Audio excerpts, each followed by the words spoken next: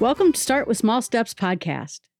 Every day I see people get overwhelmed by their daily lives, their projects at work, and teams at work getting overwhelmed by projects at work.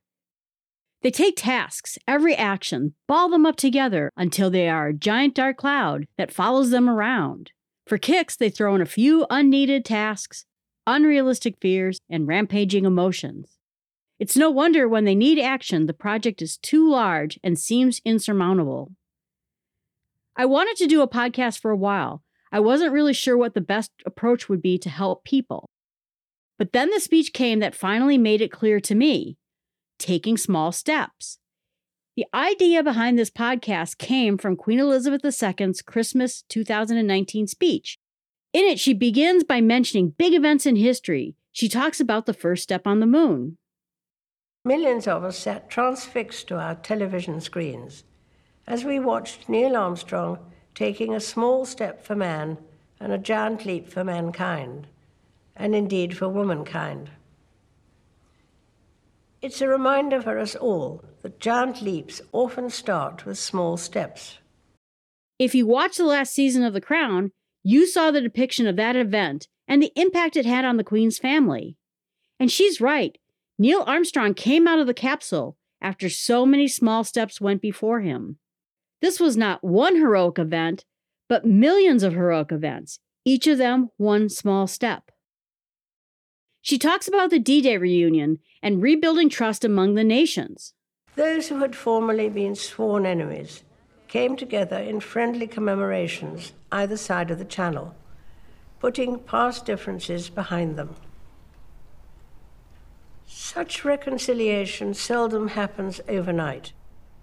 It takes patience and time to rebuild trust, and progress often comes through small steps. Relationships are hard, but with small steps, we can build each other up and build that bridge of trust again. We can even build trust in ourselves. And even the journey from Bethlehem to Jerusalem was about small steps.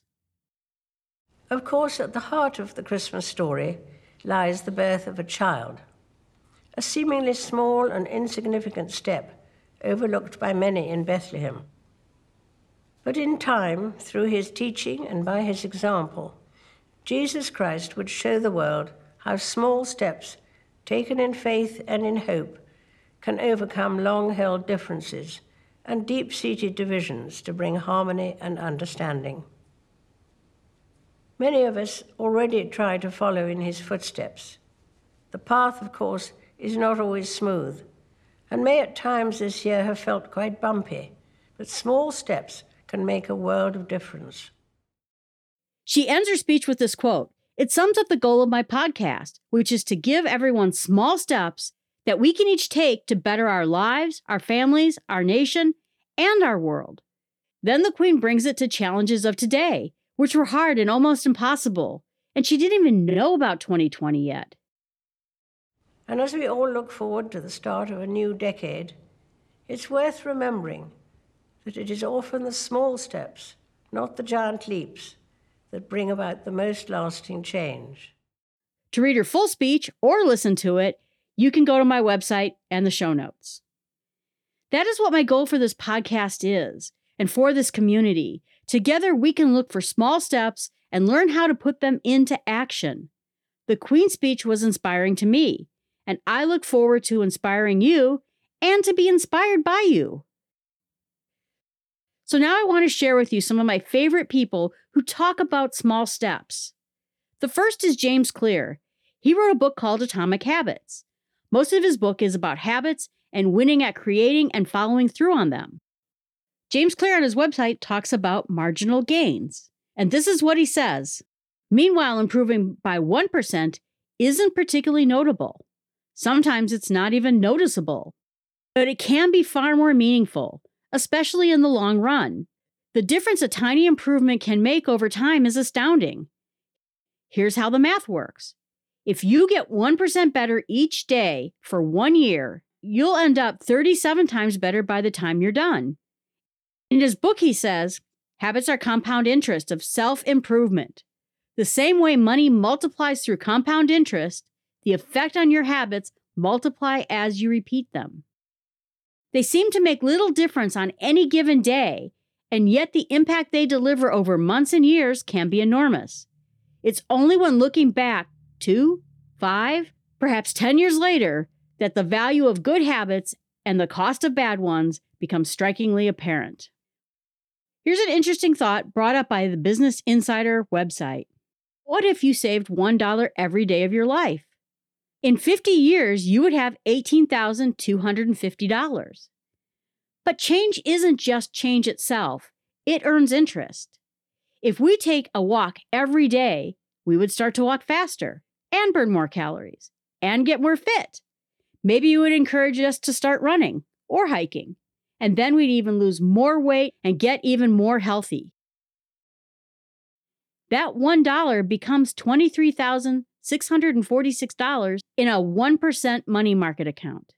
And if we invested it in a money market with about 11% gain, you would earn about $600,000. Change compounds and grows even when it isn't money. Think big. I learned how to save by losing weight. The incremental life helped me understand how to shave money off my budget and put it into savings. They seem unrelated, but the lesson created ripples in my life. If you keep a house organized, you also gain by not spending time putting things away or looking for things. More ripples. If you decide you want to write a book, let's say you want to write a 5,000-word book, small. What if you wrote 50 pages a day? Then you would have a book in 100 days. But it would also mean that you got better at writing books. The next book will be easier and better. Then there's BJ Fogg, who's a Stanford professor who spoke about tiny habits years before writing his book. He has a 3-step formula for these tiny habits. He calls for a tiny behavior, an anchor moment, and then a celebration. When picking a tiny behavior, he says there's 3 criteria. 1, you can do the habit. Make sure it's not too hard. 2, you think the habit will be effective, so you think it'll actually make good changes in your life. 3, you want to do the habit. Habits are really hard when you want to do them. If you don't want to do them, they're impossible. He then makes the goal even tinier by making the steps towards the goal smaller or making the goal itself smaller. When you think of it in terms of weight loss, can you make smaller sub-goals like losing 1 pound instead of being faced with 50? Can you break weight loss down into smaller steps like replacing a snack with some vegetables? Or making your meals smaller, maybe going for a walk every day after lunch. When he talks about tiny habits, he means really, really tiny habits. Flossing 2 teeth, doing 2 squats, saving $10. That's the goal. It's so tiny you'll never fail. It will always be the goal, even if you're an overachiever and do more. Doesn't that sound better because you flossed all your teeth, which was above the expectation? It's certainly better than lamenting forgetting to floss any teeth. This way, if you ever fall flat on your entire behavior, you can always settle back into that tiny habit and build up again. He matches the identity of the tiny habit with a trigger, which is something you do now. Maybe you drink water after you give the cat more water. Maybe you do squats while brushing your teeth. Maybe you pray while getting dressed in the morning. It has to be something you already do regularly and you tie them closely together. If it doesn't work, he asks you to check to see if the habit was too hard, something you really didn't want to do, something you forgot, or the trigger needed to be better tied to the event. One thing to keep in mind about triggers is making sure they're not too random or they happen at the right interval. I noticed when he mentioned visitors or Girl Scouts coming to his door as a trigger. For me, I don't have enough visitors that show up by surprise or Girl Scouts, so it would be a horrible trigger. It must be relevant to you and regular enough for you to follow. And if it's something that doesn't have to be done quickly or often, you can tie it to a long-standing trigger. I tell myself when I work out at home, I only have to put on gym clothes. I don't even have to exercise. And the trigger is when work is over. I celebrate by putting in my favorite Audible book or TV show that's reserved for exercise time. When I'm done, I also celebrate by putting on more comfortable clothes. The gym clothes stay on until I'm done exercising. If I wasn't exercising at home, but instead was riding my bike, I would tell myself that after work, I have to get to the bike trail and just bike for 5 minutes. That's it. I can go home after that. My reward is I can set my alarm for an extra 15 minutes the next morning. Every day after workout, I have to make a salad, but I don't have to eat it. I usually do. I clean my kitchen while I'm making meals, and the reward turns out to be, well, basically a much cleaner kitchen, without investing a lot of time. At one time, I had an adventure fund where $1 went into the fund for every good habit. The system was too complicated, but I think it was on the right track. Maybe I'll pursue it again someday. Every time I go up or downstairs, I bring an item with me and put it away. It doesn't take much time, and I mentally pat myself on the back for doing it. When I travel for work, I ask the restaurant staff to put half the meal in a container so that I can take it back to my hotel room. This is before I even see the meal. That way there's no temptation to eat the other half.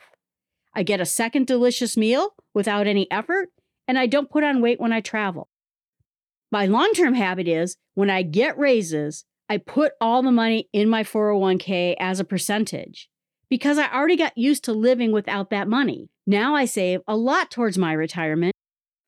For celebration, you might save for a special show, a special movie, eat at your favorite restaurant, maybe throw $1 in your adventure fund. It can be tiny and low cost, but keep in mind it should never step on your other goals. If you're trying to lose weight, don't reward yourself with food. On his webpage, you can find 300 recipes for tiny habits to help stir your creativity in building your own. An investment manager and speaker, Stephen Dunier, has a TED Talk, which he discussed his desire to lose weight and hike all 33 trails in the Santa Barbara Mountains. Part of what he said is, you have to break big, ambitious goals down into more manageable decisions. The type of decisions that need to be made correctly along the way in order to improve the odds of achieving the type of outcome you desire. It's not about one trail.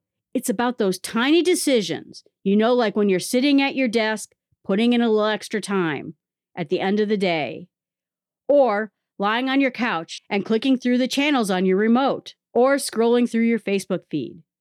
In that moment, make the decision to put it down. Go put on your hiking clothes. You go outside your front door and you shut it behind you. You walk to your car, get in, drive to the trailhead. You get out of the car at the trailhead and you take one step. You take 2 steps, 3 steps. Every one of those steps that I have just described is a tiny decision that needs to be made correctly along the way in order to achieve the ultimate outcome. So when I say I want to hike 33 trails in the front country, people ask me about the decisions at the top of the mountain. That's not what this is about. But if you don't make the right decisions when you're on the couch, there's no decision that occurs at the top of the mountain. Later, he decided to read 50 books, and this is what he says about that. But then again, it's not about reading 50 books. It's not even about reading one book. It's about reading a chapter, a paragraph, a sentence. It's about that decision when you're sitting at your desk at the end of the day or lying on the couch or flicking through your Facebook feed and you put it down. You pick up a book. You read a word. If you read a word, you'll read 2 words, 3 words. You'll read a sentence, a paragraph, a page, a chapter, a book. You'll read 10 books, 30 books, 50 books. Of course, small steps isn't entirely new as a concept. Lao Tzu said almost 2,400 years ago that a journey of 1,000 miles begins with small steps. Then in business, there's a concept of kaizen. It's a Japanese word meaning change for the better. In business, it tends to mean continuous improvement. And these measures are usually very small and isolated and very easy to implement. Continuous change. As you can see, small steps are everywhere. Have you ever heard of the Half Size Me podcast? I'm a big fan because it talks about hitting the one thing you need to make the biggest impact. Just one thing. If you have 2 snacks a day, can you try one? If you have a glass of wine every night after dinner, can you just do it 4 nights? The host talks to people who want to jump in and lose a lot of weight, but groan at mentioning just losing 1 pound a week. Personally, if I followed the plan to lose 1 pound a week, I would be down over 2,000 pounds. Summary: small steps lead to lasting change, rebuilt relationships, and achieved goals, despite the bumps in the road. Point 2, if you can get 1% better every day for 1 year, you'll end up 37 times better. Point 3, make sure you break your goals into small steps, so small that you cannot fail. Point 4, create connected triggers when you take the action. Name the tiny habit and then create a celebration. Point 5, if you can't make the goal smaller, break it into tinier actions. So here's our challenge. Let's pick one thing you can break into small, tiny actions that you know you can do. Can you do 1 push-up? Can you clean for 10 minutes? Can you save $10 and put it aside? Then try for the next week to have 7 days of success. Let me know if it works and what happened by contacting me, preferably on the Slack channel or on my Facebook group or on my website. If you wish to remain private, there is a contact page, and it's all there for you on smallstepspod.com.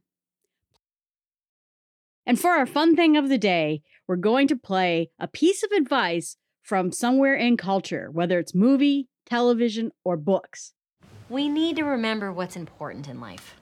Friends, waffles, and work. Or waffles, friends, work. It doesn't matter. But work is third. And that, of course, was Parks and Rec. Leslie Knope talking about the importance of friendship and waffles and work. That was in season 3 in an episode called The Fight. Is this good advice? Are waffles really this important? I think so. Is business third? Could be. But anyway, let me know what you think. Please subscribe. Tell a friend. Leave a review. It helps other people find this podcast, which is brand new. Thank you, and have a great day.